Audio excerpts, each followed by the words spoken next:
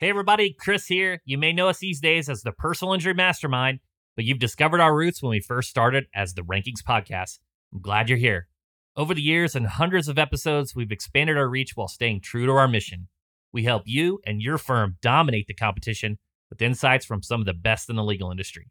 You may notice that these older episodes sound a bit different. That's because we also embrace change and growth. I hope you enjoy this episode from the vaults and listen to a few of our newer episodes while you're at it. Thanks for being here. Let's begin. If you started your own firm with dreams of practicing in a niche you love, you'll know that securing those specialized cases doesn't just happen overnight. Some attorneys are lucky enough to bring clients from their old place, and some get a little help from referral sources. But others have to hustle and take whatever comes their way until they can focus in on the type of cases they're passionate about, just like my guest today. I'd go to cocktail parties. People would ask, what do you do? I'm a lawyer. Well, what kind of law do you do? They'd ask me. I'd say, well, what kind of law do you need?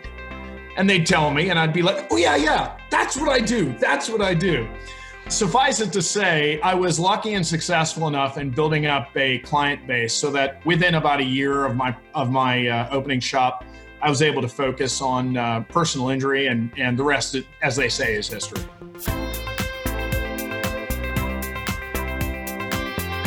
My guest today is Stewart Guss, founder of Stewart J. Guss Injury Accident Lawyers. Stewart has over 25 years of experience as an attorney, 22 of which he spent running his own firm. During this time, Stewart has perfected the art of running his practice, all while pursuing excellence as an attorney, earning him a top spot as one of the top 100 trial lawyers in the country. Join us as we discuss what you need to do to get the best ROI on your marketing efforts, how to upgrade your intake process, and why you shouldn't make success your only motivation. That's coming up on the Rankings Podcast, the show where founders, entrepreneurs, and elite personal injury attorneys share their inspiring stories about what they did to get to the top and what keeps them there. I'm Chris Stryer. Stay with us.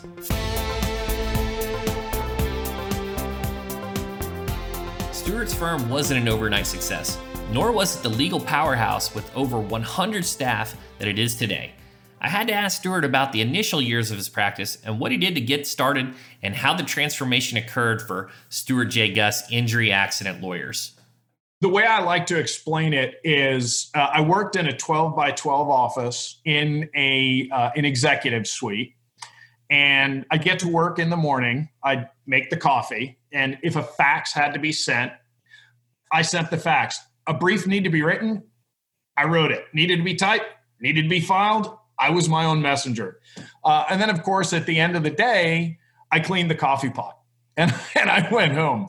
I actually didn't hire my first employee until about 2 years after I hung out my own shingle. And I'll tell you, one of the funny things about that is when I hired my first employee, I literally thought to myself, now remember, I've got about 120 staff members. I literally thought to myself, what am I going to have this person do? How can I occupy their time for 40 hours a week? So you're wearing about 100 hats, if not 1,000 hats. Yeah, exactly. And I'm by nature such a control freak. I didn't want to give any of those hats up. Obviously, I figured out that part. Obviously, you did. So what was the big turning point in your firm? Like what changed it? What took it to the next level? So just to clarify, you did not pay me to say this. This comes from my heart and my experience. Advertising, marketing. But smart advertising and marketing, being able to reach the audience that needs you when they need you. I know that you focus obviously on helping your clients with digital marketing. If I could, let me tell a quick story about how I look at the concept of digital marketing. Digital marketing is like guerrilla marketing. You spend every penny wisely and with forethought and with intention.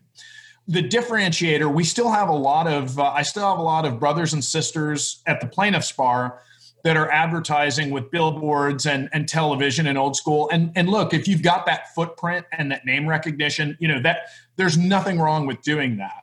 But the way that I looked at advertising, and specifically digital advertising, is if you do billboards and television, what you're doing is you're taking a helicopter and you're flying it to 10,000 feet above your market area. You're dropping out 100,000 leaflets, right? And you're hoping that 10 or 20 of them will land in windshields that are cracked or bumpers that are broken because they were just in a car accident.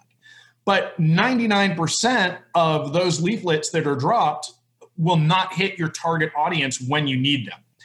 But if you focus on digital marketing, you're able to reach essentially a really large number of people who need you, but they only see you when they need you. So when you go with digital marketing, whether it's SEO or pay-per-click or Facebook advertising, people aren't going to know who you are until they need a personal injury lawyer. And then if you're doing things right, you're the only face they're going to see.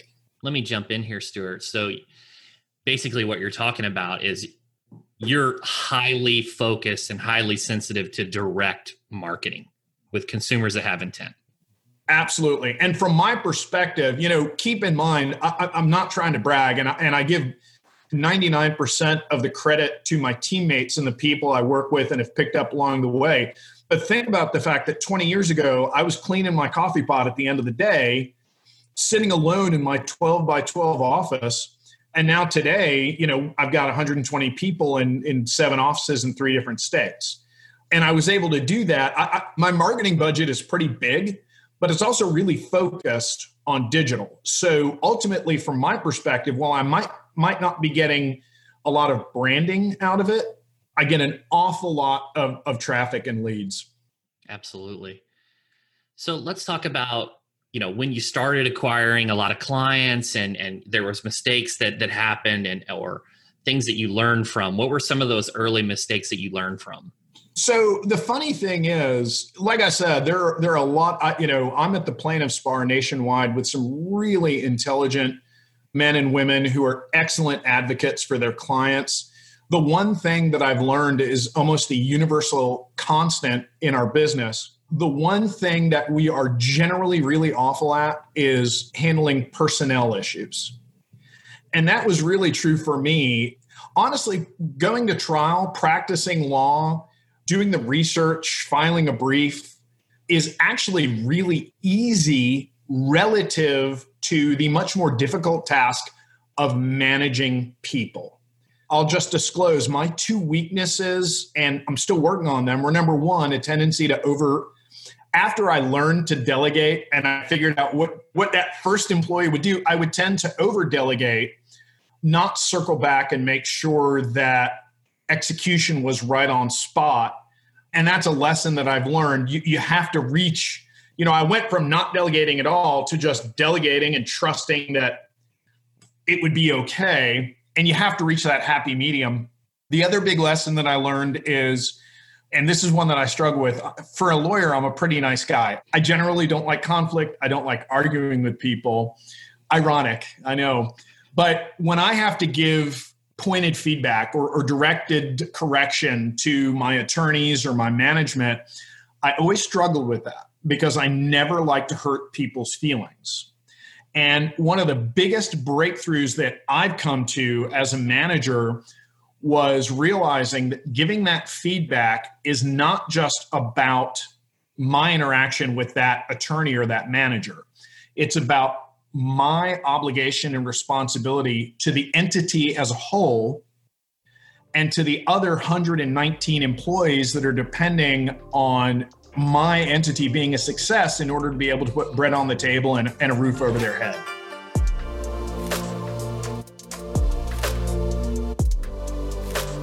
A key factor in any law firm success is their intake process. Bottlenecks here can drastically hinder any efforts to function correctly, let alone grow. But Stewart's firm has no issues in that department. In fact, his firm boasts one of the most efficient intakes of any law firms in the US. So what is the secret of optimizing your intake procedure?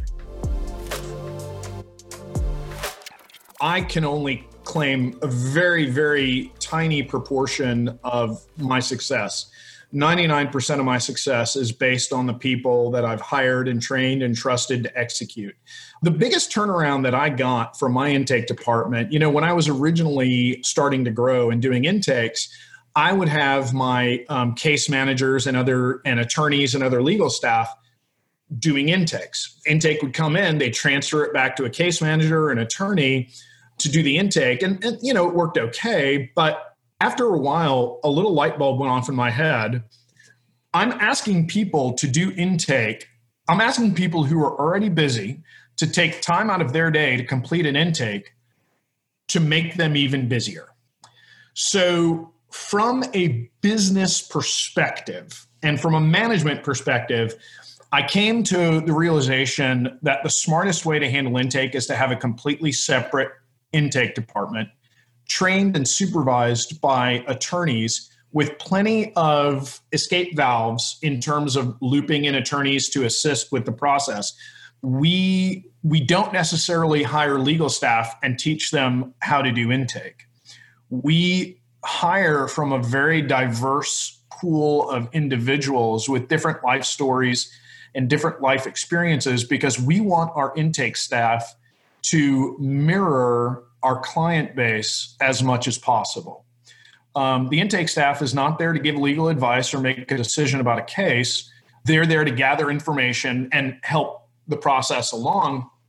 But ultimately, if you think about it, hiring in my case, a relatively young, diverse staff that mirrors my potential, client base, it makes my prospective clients infinitely more comfortable talking to someone who's just like them and talking about, their car wreck and their injuries and the effect on their life.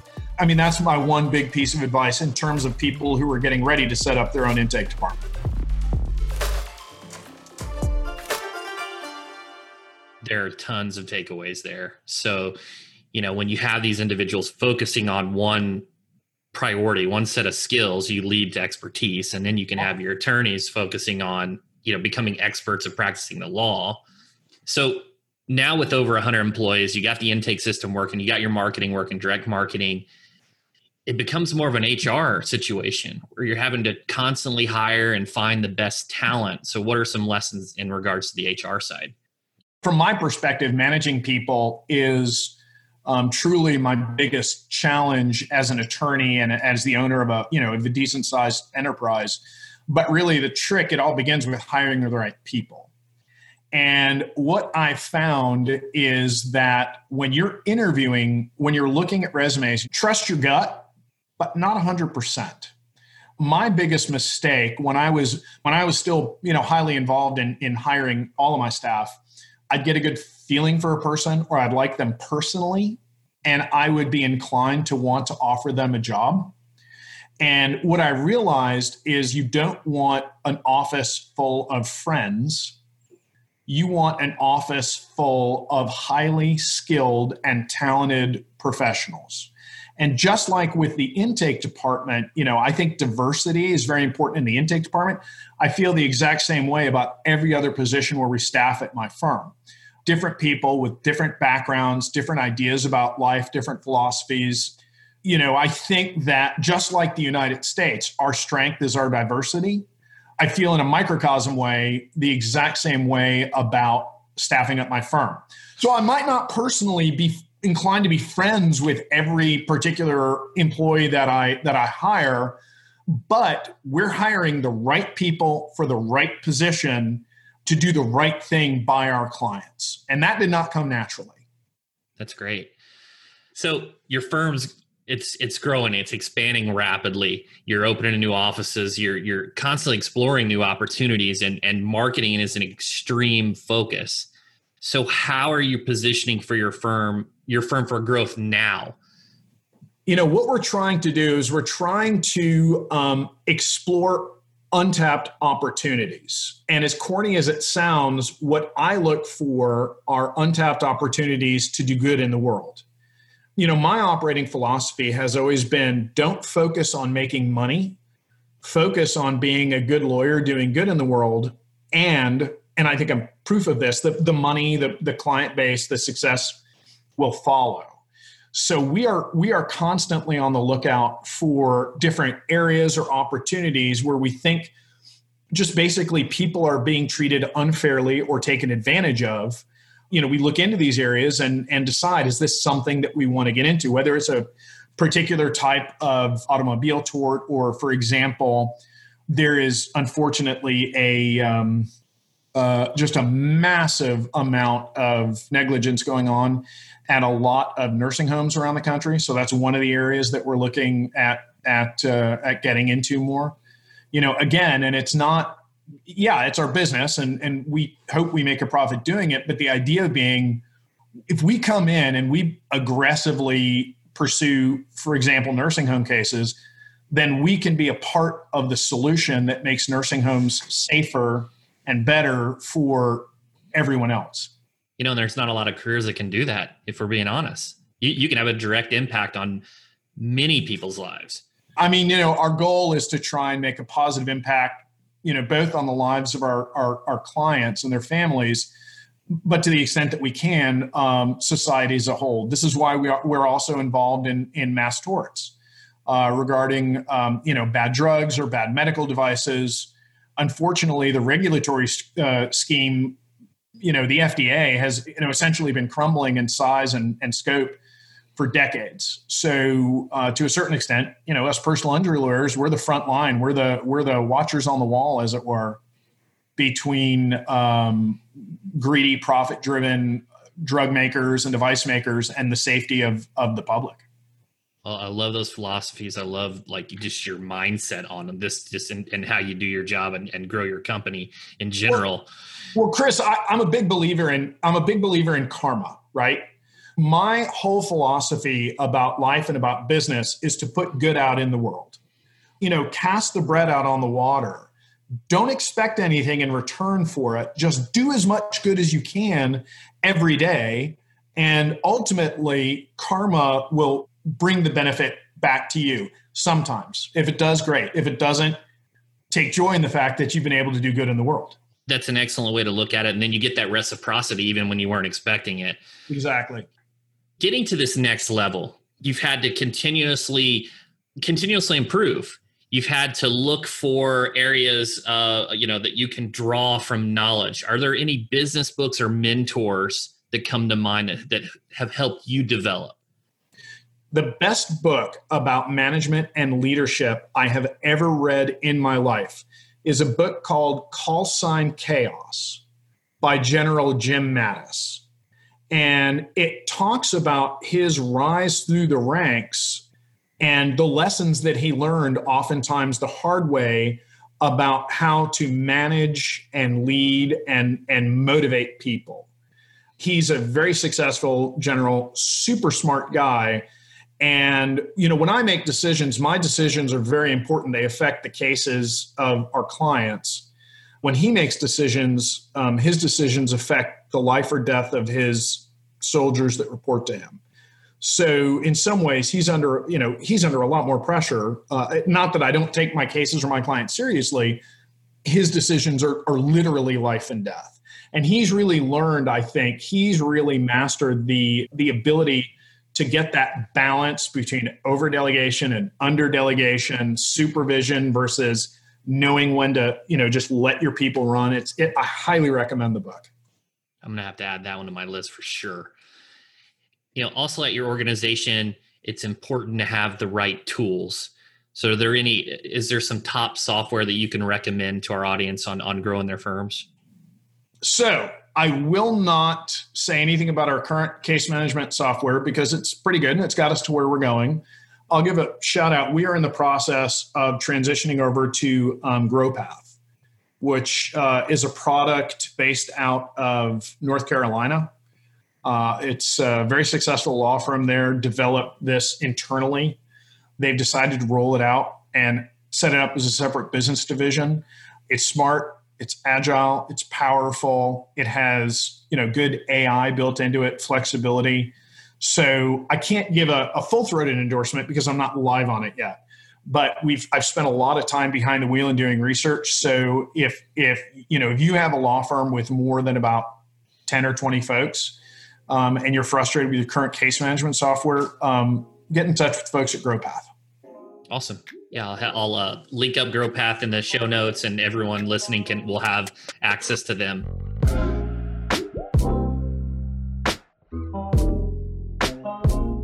your position's changed, right? You've removed many of those hats, and now you have some activities that just bring tremendous value to your organization. So at this stage in your business, what are your high value activities? What are those actions that bring the most impact to your firm now? Yeah, and that's a really great question. And I think I've got a pretty good answer for you.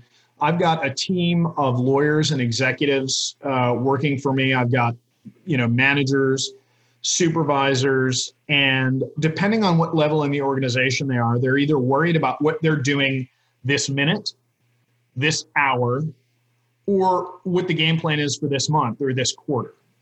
Okay. And they're great at executing that. I sort of see myself not just as a leader and a motivator, but in a certain perspective, sort of the chief visionary. So I let the rest of my leadership and management worry about operations on a day-to-day, week-to-week, and month-to-month basis. And they're really focused on what we're doing today and, cash flow for next month. Whereas I spend a lot of time looking at where we're going to be in a year or 2 years or 5 years. So I trust my top people to look at the road right in front of us and make sure we stay between the lines as we move forward. And I am looking as far out on the horizon as I can. That's where I spend most of my time. That's amazing because, many times if you're in the weeds doing the work, you can't have your head up. You just don't have the ability to have your head up and look and see the big picture of what's going on. Well, having an executive structure and leaders like Sean and Tiffany and Brant Sassine, Jason Ruin and Scott Whitehouse, having such talented and capable leadership at the firm really allows me to step out of the weeds and focus on, a long-term vision for where the practice is going. I think one of the key things that a manager or a leader has to learn is you have to have an open ear for respectful dissent. So I do have a couple of, I call them Eeyores in my upper management staff, and I sort of give them a hard time. If I come up with what I think is a great idea, and then they just rain on my parade, I'm like, oh man, seriously? But at the end of the day, when you create an atmosphere that allows for respectful dissent, just because I'm smart doesn't mean I'm always the smartest guy in the room. And if someone's got a better idea or sees a hole in an idea that I have to let go of my ego and understand that sometimes my ideas are not the best. And that's how you get those unique perspectives. That's how, it's you don't want the yes people. You want people that can drive new ideas and new innovations and help with that growth. Absolutely. Absolutely.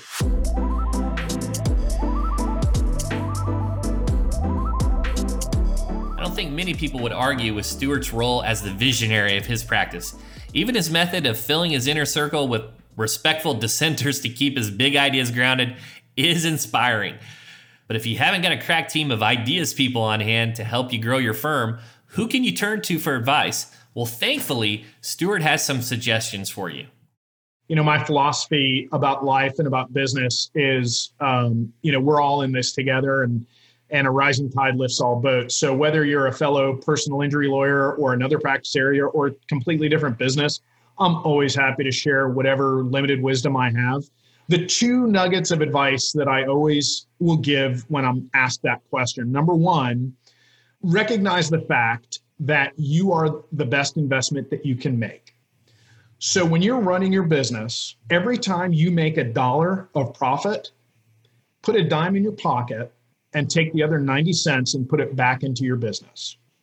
And that is literally how I went from me cleaning the coffee pot at the end of the day, because I was the only person, to the size and scope of the firm I've got today. I've trusted in myself and knew that I was my best investment. My firm was. And when I got big enough, I realized that it's not me I'm investing in. It's those 120 people, all of whom I like. That's where I'm investing that 90 cents of every dollar. That's my first bit of advice. My second bit of advice, and this is specific to the practice of law. Very simple. Get up in the morning, go to work. When you're faced with a decision that you have to make, do the right thing. The next time you're faced with a decision, do the right thing. Lather, rinse, repeat. And as long as you always do the right thing by your clients, by your employees, by your community, you are almost guaranteed to succeed. Absolutely. One of the greatest assets your firm has is you, so don't forget to invest in yourself. There was some fantastic advice there from Stewart, and it's amazing how with the help of some smart marketing and savvy people skills, he was able to evolve his one-man operation into a business empire with multiple offices across 3 states. Truly inspirational.